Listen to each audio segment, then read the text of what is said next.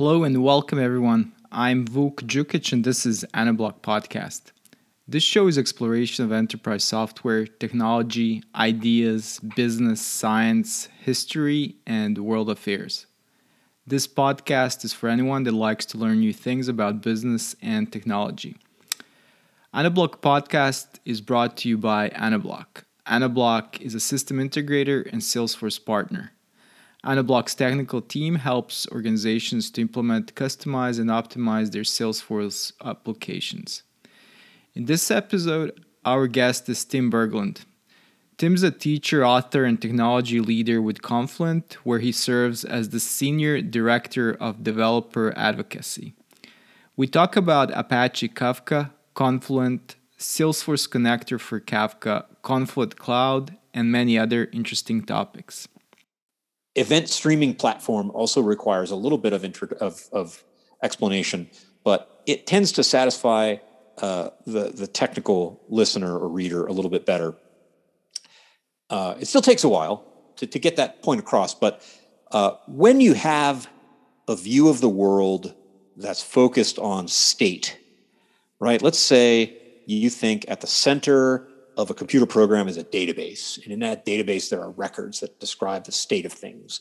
And then you have an application around that database that lets people manipulate state and view it and kind of automate those changes.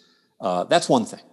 And that's been I'd like to dig into that a little bit more as we keep talking. That's been a paradigm that's been reigning for longer than I've been alive. You might also take a view of software that views the world as a sequence of events, things that happen. And it's the job of an application to process those events to do computation over them and expose the results of that computation back to the world. When you take that event-first view of the world, well, that's what Confluent does. It's based on this open source foundation, this thing called Apache Kafka, but we've got a cloud service that is this event streaming platform in the cloud. And we've got an on-prem product that is that same thing if you need to run it in a way that you manage yourself. Very interesting. So can you tell us, I guess maybe we can start with history of Confluent. How or when was the company started or founded, I should say?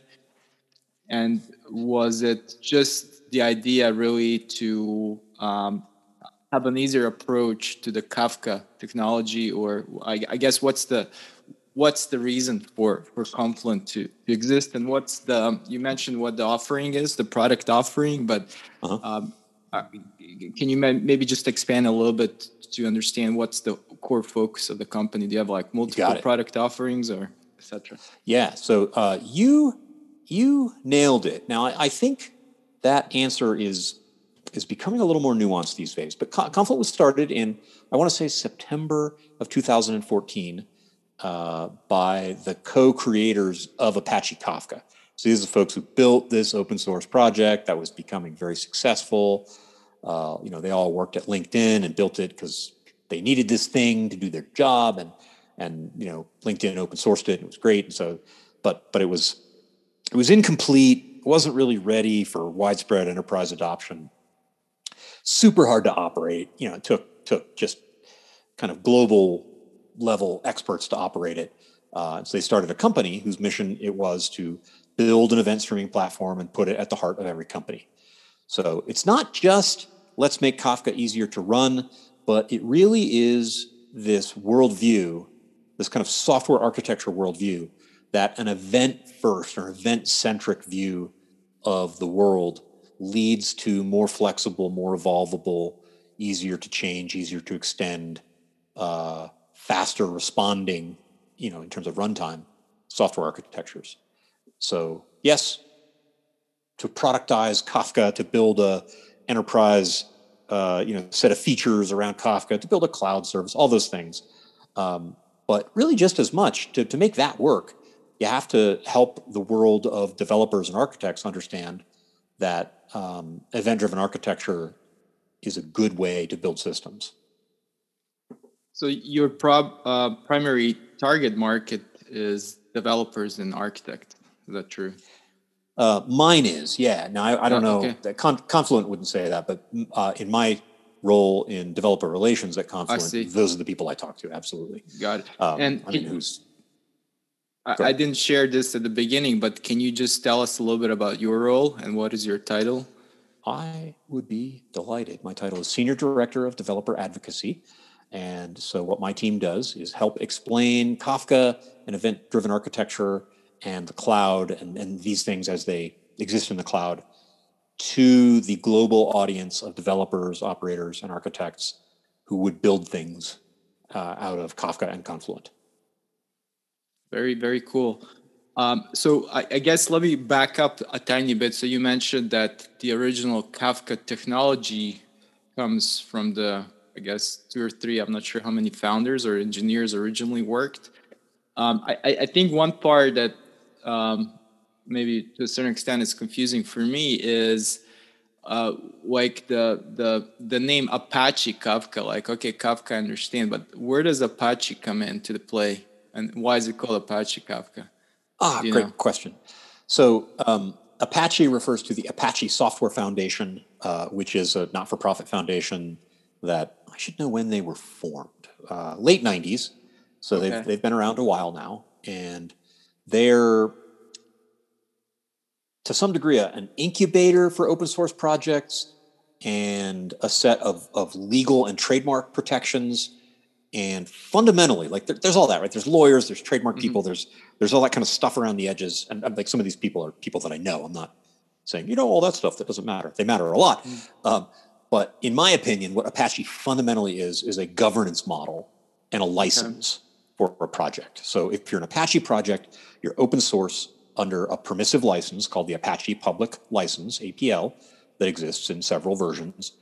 And the way your project is governed is laid out explicitly in the Apache governance model. There's a project management committee called the PMC with elected members. There are people with commit rights. The PMC makes decisions about releases and other kinds of communications and things like that. So it's a governance model. And it's a license, really fundamentally.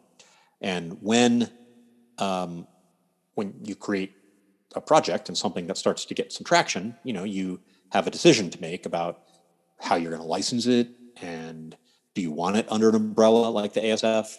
And the original creators of Apache Kafka, I suppose with the blessing of their employer, LinkedIn, released Kafka, or sort of partnered with the ASF to make it an ASF project. Okay.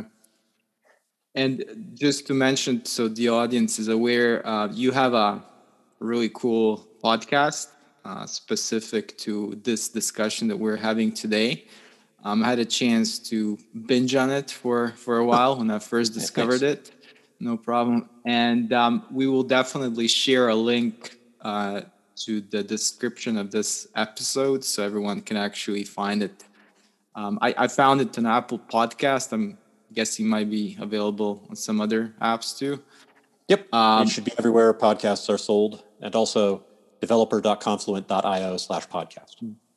And you've been doing it for, I think, 3 years, right? Since 2018, from what I've seen at least. That's funny. I actually don't know when our first episode was, but Yeah. it sounds like 2018 sounds about right. Yeah. Yeah, so there's, it's just amazing for us, I guess, devs and architects that like to geek out on these different podcasts. It's like an amazing, I've learned a lot basically, so I strongly recommend it to everyone. Oh, thank you. I appreciate that. No problem at all. So how long have you been with Confluent, and what is your background? So let's see. We're recording this, if I may say the date we're recording on, it's April 5th. Definitely. This coming Saturday, April 10th, is my 4-year anniversary at Confluent. So I'm coming up on, so this week is my 4-year anniversary. Congratulations. Thank you. Yeah, it's been good. Company has grown a lot in that time in great ways.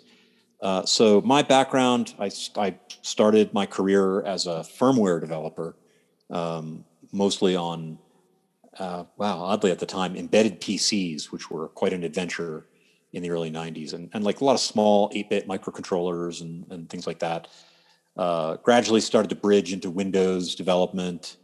And then in the late 90s, a services company that I ran took on a client that wanted something web-based. And we didn't know about this was, late into the .com boom, and we're these hardware guys writing firmware, right? And so we got into this web thing, and it was pretty cool. That sort of captured me for a while. And then I was a full stack Java web developer for a long time, and then 10 or so years after that began to drift into training because I found out that I like teaching people and I'm good at it. And Nice. started to do more training, and then that you do that and you start to speak at conferences, and then you're the kind of person who realizes that you just really like attention. And so I did a lot of that, and that kind of gradually morphed. 10 years ago, kind of when that part of my journey started, nobody was really saying developer relations. It wasn't a thing. It wasn't a coherent discipline. And now, it's a profession. There are teams called that, and it's a strategic part of the go-to-market for some SaaS businesses. So yeah, over the last kind of 5 to 10 years, that training, speaking, engineering background, leader kind of thing becomes this. I build developer relations, developer advocacy teams, and it's a great thing to do. Love it. Excellent. And are you working for Confluent? Did you make some kind of like a conscious decision that you specifically want to be surrounded by this technology, or it was more of just, I guess, some kind of serendipity? Yeah, no, I wish. There are things people will pay me for. One of them is not being a technology analyst, right? Okay. Like I'm not here to pick your horses. So I didn't. If you look at the tremendous success Kafka and event streaming have been, and event-driven architectures, like I really believe this is a generational paradigm. And 20 years from now, when I'm probably not working in this field anymore, there will still be young people entering the field, learning how to build event-driven applications. I think it is that. I did not join Confluent because I'm so smart, and I saw that. I saw what looked like a promising company who had a similar vision, where the founders and the executives had a similar vision for developer relations to what I had. That was really what I wanted to do. And I said, hey, these guys want to do that same thing. How about I do it here? And then it was really about 6 months later that I realized, oh, actually, no, this is huge. This is going to be big. I always thought it was a good idea, but I don't think I realized the magnitude of what event streaming represented, what event-driven architecture represented until a few months in. Got it. But yeah, it's a very cool company. Actually, I just discovered it maybe a month ago. So it's definitely something very interesting. So kind of going back to Kafka, I first was introduced to it maybe like some 5 years ago, working for a startup here in San Francisco. Wasn't sure back then much like about, what's the potential behind it. But then I just slowly started working as a consultant, primarily working on larger companies. I noticed that a lot of companies are implementing the technology and kind of starting to get around it and finding the values behind it. So, and I think in some of your podcasts, that I can't remember exactly the episode, but you mentioned that, or in your podcast, I should say, you mentioned that this is something that's definitely getting more and more traction. I guess, can you tell us just like what are the benefits for corporations or organizations in general utilizing Kafka versus maybe some more traditional approaches like point-to-point APIs? Yeah, great one. So I think there are two big drivers, and the good thing about these is that they are what economists would call secular trends, and that's a strange word that economists use in a specialized way, but it means kind of inevitable long-term trend. It's something that's happening. It's not like interest rates were up 0.5% this year, inflation was down 0.25%. That's all cyclical stuff. But the secular stuff is like, there's less farm employment than there was 100 years ago, right? And so these secular trends we see in software architecture, there are a couple of them. One is towards programs getting smaller, right? Applications are more complex. The kind of complexity we're trying to deliver is a lot higher, but we're deploying that as little armies of small programs that talk. And I'm trying to avoid saying the word microservices, but you can only do that for so long. That's a trend. That's happening. And that's not happening because of Kafka. It was happening before a lot of people really knew what Kafka even was. So people are tending to break large programs down into small services. And as a result, the programs we write are still sometimes programs that interact with people, right? You have to expose a user interface to a web front end or a mobile front end or something. But increasingly, these services are programs that talk to each other. And the kind of application architecture, and I should say not application architecture, but data architecture, data infrastructure that works best as a substrate underneath a suite of programs that are spending a lot of time talking to each other is not the same kind of data infrastructure that you want for a big giant program that mostly talks to other people. Okay, so applications are breaking down into little pieces. Therefore, a lot of our software is talking to other programs. That's one thing. That trend is happening. If there was no such thing as Confluent, no such thing as Kafka, that would still be happening. The other one is we're under pressure to build systems that respond faster. And on the one hand, that seems vacuous. It's like you never wanted to write a slow program ever. But an ETL system that gives you answers tomorrow kind of sounds like something that you do during the Clinton administration, right? That was a while ago. That was cool then. You can't do that now. Now you're something happens, and I carry a device in my pocket that I expect is going to wiggle when that thing happens. And I think that's driven by mobile, honestly. But there's this pressure for real-time response, and there's a pressure towards smaller programs that talk to each other a lot. And I think those two things, the pressure for real-time and the move towards microservices, both mean event-driven architectures are things that are going to be more successful. I'm happy to unpack that more, but I think those are the drivers. And 20 years from now, there might be different drivers. There'll probably be different pressures on us, but those things aren't going away, right? Those are with us. Exactly. And I think just to shed a little bit of light for the audience, I worked maybe 3-4 years ago for one of the larger banks in the US. And for example, you're mentioning the ETL process. So basically, I think this was a great use case for a streaming service like Kafka. Is banks today, due to a number of different circumstances, not to go into that, but basically they are rewarding their employees by the level of service they have given. So for example, if you go to a major bank, you receive a survey, even if you interact with them, online or through I'm not sure, from through the call center. So you receive a survey basically there, and a lot of now companies are doing the similar thing. So yeah. If you want a brief survey after this call, press 2. Exactly. Yeah. So generally, you receive an email. How was your experience with John Doe when you were asking about a home loan? So what we originally implemented was the first solution was ETL process. So technically, you visit the bank today in about maybe 3-4 days. Because you have large amounts of data. You can imagine, for example, a bank with 5,000 branches, and there's so much data they need to move from one environment to another, so they can send an email. So basically, 3-4 days later, I receive an email. Well, I'm not going to even remember maybe how was my experience. But obviously, with a streaming service, you get that maybe the same day or a few hours after you leave the branch. So I think that was one of the great use cases that I discovered working on some of these projects.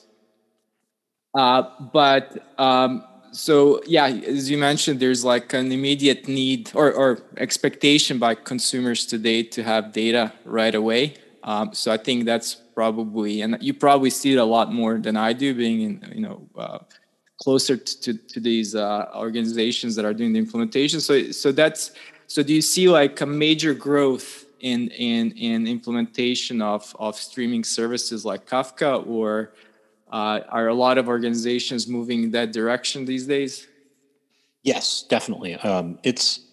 And my day to day is much more about interfacing with the developers and architects who build the stuff, and less the people who buy. Because there's buyers and there's users in the world, and I'm mostly talking to the users who build things, but they feel pretty much universally a pressure to do the things that event-driven architecture makes easier.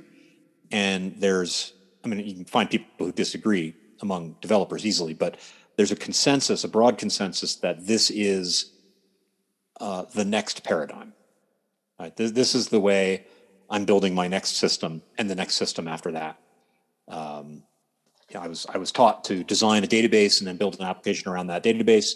Now I'm going to think about events and build a suite of applications around those events, of small applications. Got it. So can you tell us what is Confluent Cloud? Well, best question of the day. Confluent Cloud is a fully managed Apache Kafka service. And really it's more than that. It's Apache Kafka plus a bunch of other goodies. So number one, by fully managed, I'm not supposed to say serverless, but there's kind of like this serverless vibe to it where I'll go in and say, okay, I want a standard cluster. And Kafka is a distributed system, right? There are nodes in it that you call brokers. And if you were administering it on your own, you'd have to think, well, I think I need 7 brokers and then the Zookeeper nodes, and I got to manage these distributed systems and figure out how many of that I want. Well, in Confluent Cloud, if with that kind of cluster, you don't do that. You just say, I'd like a cluster. And how many brokers are there? I don't know. That's for somebody else to worry about. It's just topics, which are like message logs, and you can start storing messages in them. You can produce to them. You can consume from them. It's fully managed. You don't worry about what you have to do to scale up or scale down. You just pay for what you use, and it's pretty cool. The thing is, your world needs a lot more than just message logs and producers and consumers, right? You need to integrate with other systems. My understanding is this podcast is about Salesforce. You might need to interface with Salesforce, get data in or out. So we'll talk about that a little bit. Can you do it? Yes, you can in Confluent Cloud. There's a built-in connector that lets you do that. You also will need to do real-time computations on the messages that you're putting into these topics. And we've got a SQL-based language called KSQLDB built into Confluent Cloud. You can stand up, you can write basically SQL queries that do real-time, one message at a time, event-driven processing of the message, of the data that you're getting in, you're producing or sourcing from other systems through Connect into Confluent Cloud. There's other stuff, like there's a super cool metrics API where you can write queries and it'll spit high-speed JSON objects back at you to tell you what's going on with your cluster, all kinds of the cool things like that. So I came across KSQLDB. Can you maybe just dig a little bit deeper into it? Really, is that unique to the Confluent Cloud itself, or is that part of kind of like the broader Apache Kafka offering? Let me give a precise answer there. KSQLDB is not a part of Apache Kafka, so it's not managed by the Apache Software Foundation. It's a thing that Confluent wrote. That doesn't really matter much if you're a developer who wants to use it. Like, you can still download the code and clone the repo and build it, use it for free. You don't have to buy it. You can deploy your own server, and there's a website, ksqldb.io, that looks like any other open source project's website. The license is different from the Apache license, and there are all kinds of little things, but for the most part, like, nobody cares. It's just the product, the governance model is different. It's a Confluent product manager that figures out the priorities rather than this open community thing, like the ASF would do. Also, to be clear, you don't need to use Confluent Cloud, use KSQL. Like I said, again, you can simply download it and run it for free. Okay. In most cases, that's perfectly fine to do. It's a part of Confluent Platform, so if you buy the on-prem version, you're getting KSQLDB. But by far, the easiest way to do it is to use it in the cloud. And if you're a Confluent Cloud user, then you create your cluster and you go over here and you click on KSQL DB and you say, create a new application with 4 streaming units of processing power, and you go get a cup of coffee and you come back and your cluster is there and you start writing queries. Excellent. So what are connectors? Connectors. Well, let me back up a step and just think about how this works. When you start using Kafka to store events, I haven't really quite said this directly yet, but it's not a message queue. We've got topics, we've got brokers. There's all this stuff that is going to make a lot of enterprise software developers think, oh, it's like, IBM MQ or Active MQ or something. It's not a queue.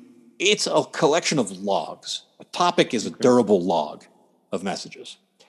And you can put them in, you can take them out. Once you put them in, you can have many applications read them. They don't go away when you read them because it's a log. And that's really cool. You can build a lot on top of that. But one of the things that emerged quickly in 2015, actually, from the Kafka communities, people realized that they were doing a lot of data integration. There's things that aren't Kafka in the world, and maybe that's a bummer, but there they are. And you need to get that data into Kafka, and then you need to get the data from Kafka back into those systems. And like I said before, Salesforce is absolutely one of those things. So Kafka Connect is this kind of official Apache Kafka data integration framework. And what it looks like if you're running it yourself, not doing it in the cloud, is it's a server process that you spin up a new instance and you run Connect on it. It's a JVM process. It runs, and you deploy connectors to that Connect cluster. A connector is a little piece of code.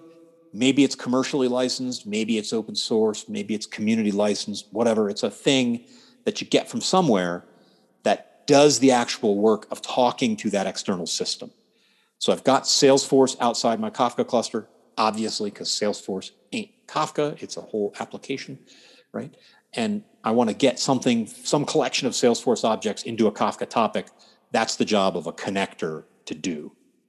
Now, you could write that code yourself if you were a good Salesforce developer and you sort of knew that API and you learned how to write Kafka producer code, which will probably take you about 5 minutes if you know one of the relevant languages.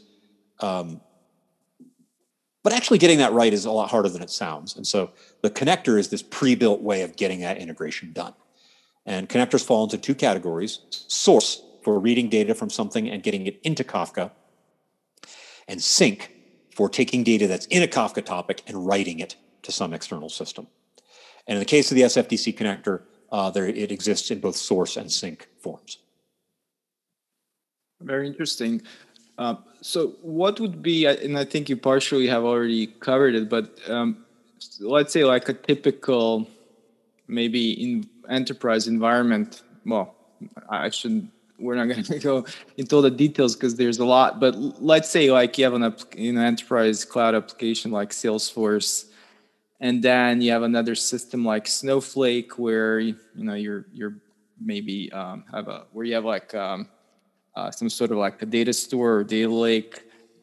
What would the integration look like between these 3, I guess, applications/systems? How do they interact? How do they speak to each other? How does the data travel between one sister through Confluent Cloud to the other system from source to target?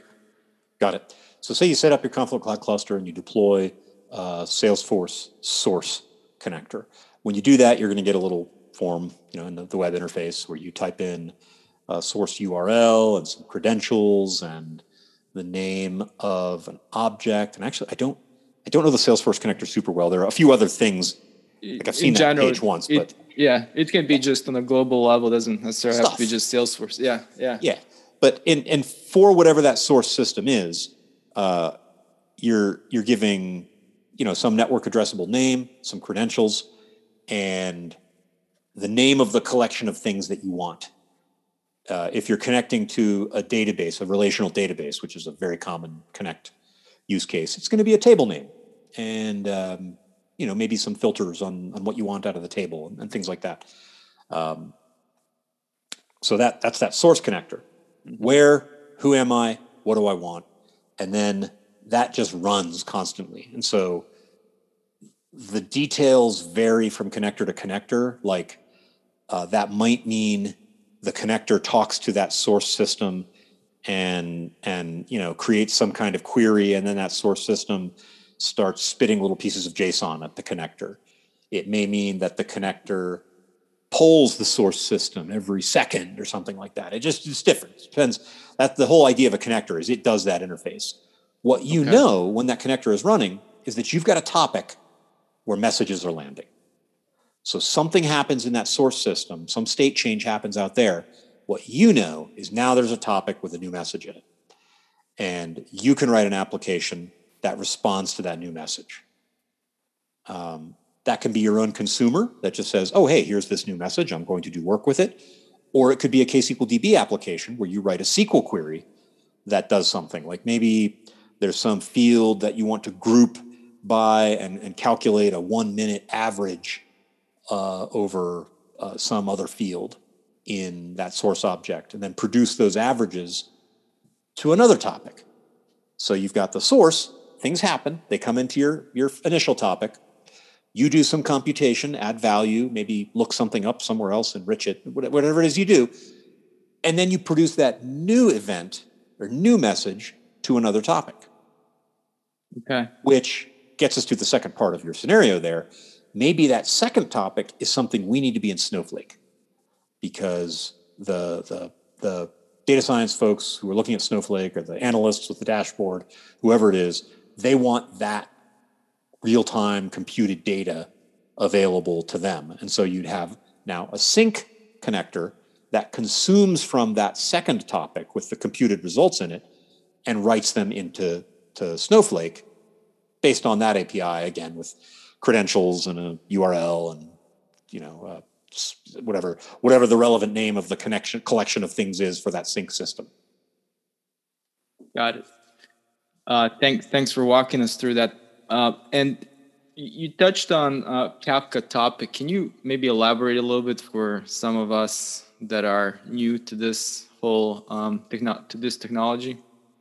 Absolutely. So just in terms of concepts, it's if Kafka were a relational database, topics would be tables. Now, Kafka is not a relational database, and topics aren't tables. But just like a database is a collection of tables, a cluster, in terms of the abstraction you want to look at it with from the outside world, a cluster is a collection of topics. Now, each topic is fundamentally a log. And if you think of the semantics of a log, just think of like a log file. What do? Well, if you're directly programming against some log API, you create a string and you emit it to the log. Where does it go? It goes on the end. Can you put it in the middle? No, you can't. That's against the rules. Could you go back into the middle of a log and delete a message or edit a message? Well, probably you're a criminal if you're doing that, right? Something's wrong. I have questions if you're editing a log. So topics are logs, which means they're append-only. The things in them are immutable, and they're strictly ordered, right? I put things and they go in order, and I can scan through them. I can read them in order.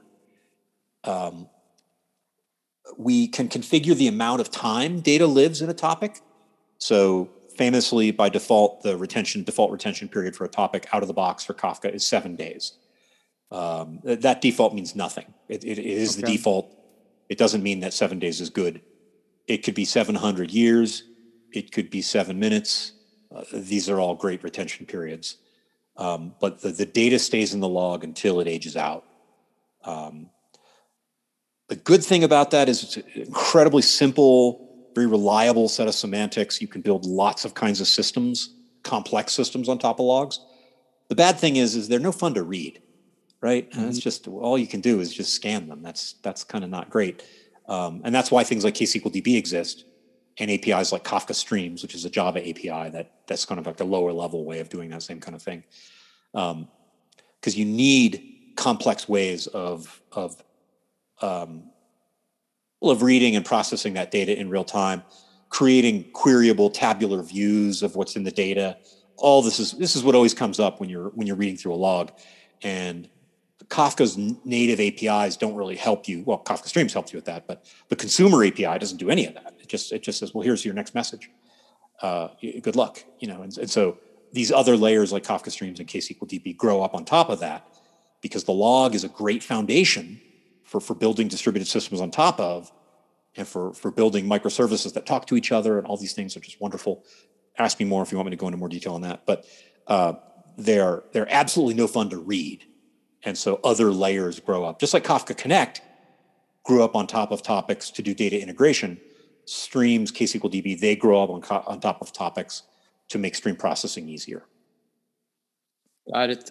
So is to a certain extent is the, not only Confluent Cloud, but basically the whole Kafka event architecture, basically it's some sort of a database. Is that true, or?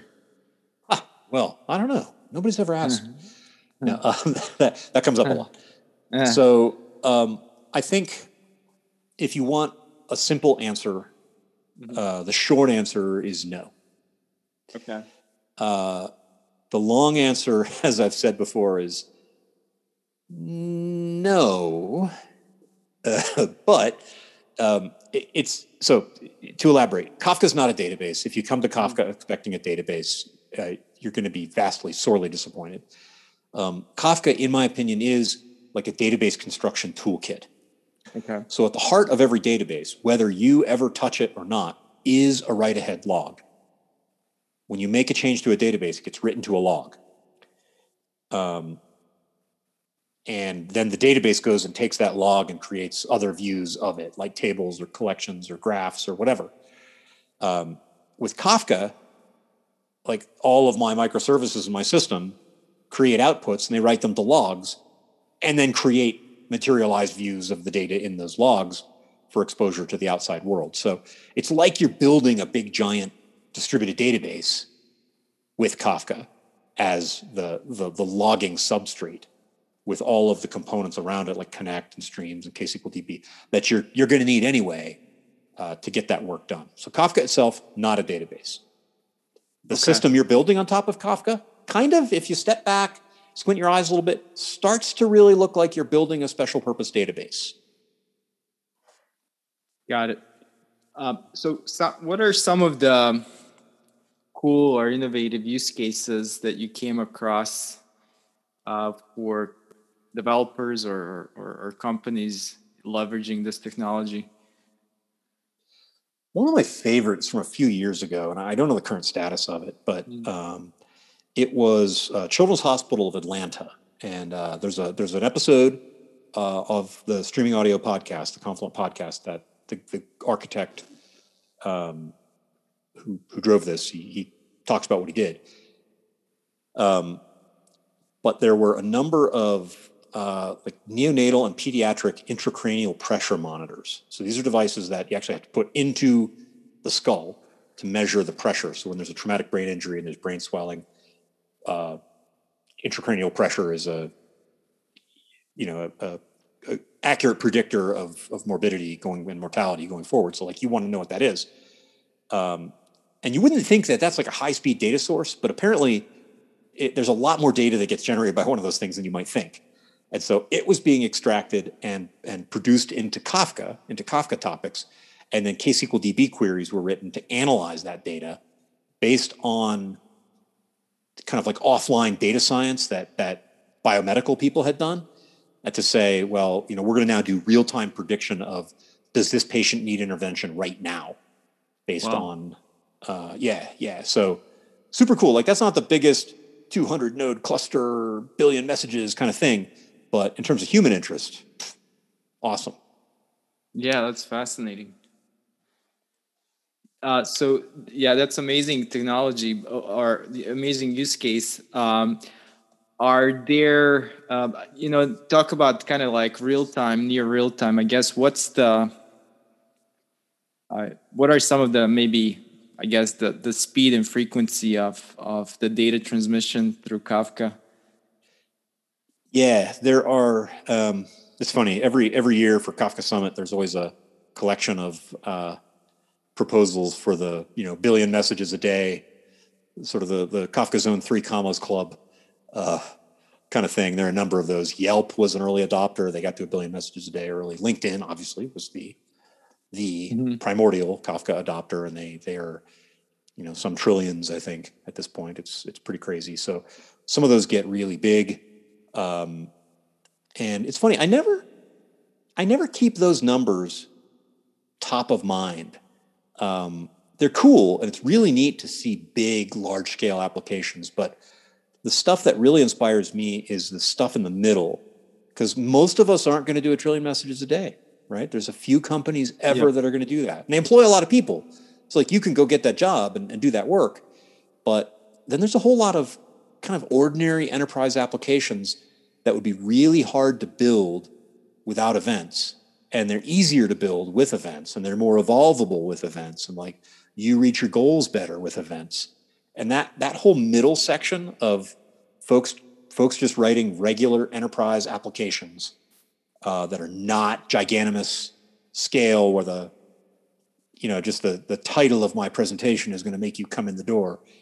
Huh. I love that the most because Mhm. it really touches a lot more people and helps a lot more developers build what they're trying to build. Interesting. What is the for talk about developers? If someone is, you know, as a business requirement or some kind of requirement to integrate Kafka, and they come to Confluent, or I'm sorry, Confluent Cloud, like what would be the your word of advice to get up to speed with Kafka, with Confluent Cloud itself? Like what are some of the steps that you would take as a developer new to this technology? Well, at the risk of being slightly self-aggrandizing, I'd say the Confluent podcast is a good. If you like podcasts, go through and look for some titles that look like they're on the basics. Mhm. And you also want to go to developer.confluent.io and click on where it says Learn Kafka. That's going to get you to a series of 12 introductory videos that just tell you the basics, kind of what I've been talking about, but with some diagrams and some animations and a little slower. Um, it's about 62, 63 minutes of content total, but that's a pretty good way to get started. And with reference to Confluent Cloud, how does, for example, once we set up the account, like what are the expectations as far as um, I don't know if you want to or have enough information to go into, for example, the billing itself, meaning like what is billed, like how does that whole part of the application itself work? I guess what can a developer expect at what point maybe they'll receive a bill for using the service. Right. You can expect to receive a bill. I guess that should be a thing. Mhm. Yeah. And let's see. I'm trying to find. Is there? Where is this? If I can get a URL. Anyway, Confluent.cloud is how you get there and sign up. At the time of this recording, you do need to give a credit card number to get through the Yep. sign up process, but you get $200 free the first month and second month and third month. So $600, $200 at a time over 3 months is the current offer. So if you're listening to this much later and it's different, Mm. don't sue me. That's just true right now. Might not be true in the future. But there's a low friction way to just go screw around, basically, because like I get it. It's some dang cloud service. You don't know if it's valuable, and you're just kind of donating your time to find out if it is. So you don't got to pay for it at that point. Anything that does cost money, though, since your credit card number is on the line, it'll tell you, like if you go to create a new cluster, say you want a basic cluster, it'll say, well, putting data in, getting data out, storing data is how much. Here's how much they cost per unit. If you upgrade to a standard cluster, well, here's how much it costs per hour. Plus, here's data in, data out, storage. If you want a dedicated cluster, well, okay, here's how much it costs per Confluent streaming unit, and blah blah blah. So all those things in the user interface, it tells you loudly, here's how much it costs. If you go and you add a KSQL DB application, for example. Well, that's going to cost on top of what a topic costs you. So it'll tell you, here's how much it costs per hour. So all that stuff is clearly advertised in the UI. And when you go play around and kick the tires on Confluent Cloud, do check that out, because like we want it to be free to mess with, but make sure you don't end up spending money you don't mean to spend. When you spend money, we want it to be because there's something valuable running on it, and you're getting value out of it. Yeah, and my experience has been great so far. It's very easy to use, similar to some of the other platforms that have a similar, not technology, but general kind of platform model for developers. And talk about other platforms. I do want to, since Salesforce owns Heroku, and a lot of our I guess clients are Heroku users too. And I do see here there's like a PostgreSQL connector. Is there anything like you would want to share, maybe just working with Heroku? I hate to put you in the spot, but I'm just curious if you have any relationship or any previous experiences, I should say, related to Heroku itself and working with the data that's stored in Heroku. Not directly with Confluent Cloud. It's been a while since I've run anything in Heroku, but Postgres is sort of what one uses, right? In Heroku. Exactly. You can very much use I'm trying to think. Like, I haven't directly done it, but that Postgres instance in Heroku should be exposed in such a way that the source connector and sync connector can work with it. And those are fully managed connectors inside Confluent Cloud. So that should work great. I don't know if there's any gotchas off the top of my head, but I encourage you to check it out. That would not be a super expensive thing to try out if you were a new user and you had your free trial money. Awesome. Yeah, and this kind of actually, just to everyone listening to this, when you log into Confluent Cloud, you'll see a bunch of different connectors, and you will see sync and source connectors. Like, for example, for Postgres, there's sync and source. And as Tim has explained, source basically, and correct me if I'm wrong, brings data from the source system to the, I guess, the cloud, Confluent Cloud in this case specifically, right? And then from there, it goes through the sync connector to your target environment. Yep. Source is for reading into, sync is for writing out of, with respect to Confluent. Excellent. It's a great tool. It's been really an honor and privilege to have you on this after listening to many of your episodes on your podcast. And maybe in closing, I was wondering is there a book that doesn't have to do with Confluent, or basically the last question I ask every guest is, what is your favorite book or book you would recommend? So it doesn't have to do anything with your current job or technology, but something that maybe you would like to share with the audience. Okay. Wow. I was not expecting that. I'll give a few. Yeah. Okay. Yeah. I just started reading the novel series that The Expanse is based on, by James S.A. Corey. It's sci-fi, and I forget the name of the first novel. I can't believe that. But yeah, anyway, The Expanse, good stuff. Like the TV show, digging the novels. Favorite tech book ever. I'm gonna just say two, and these are oldies. One is about my age, and that's The Mythical Man Month.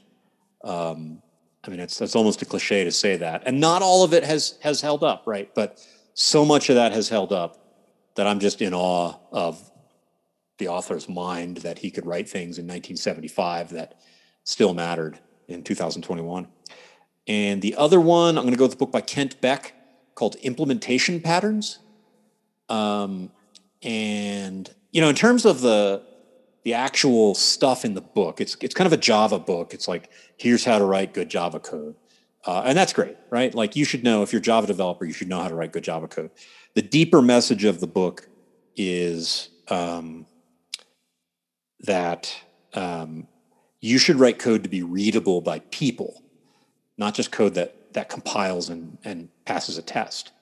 But code gets read a lot more than it gets written. And so writing it for readability is important. I totally agree with that one. That's one of the big challenges I think a lot of developers face is getting someone else's code and trying to figure out what the hell's going on. Yep. Awesome. Well, thank you, Tim. It's been a pleasure, and have a great rest of your day. All right. Thanks, Luke. Good to see you.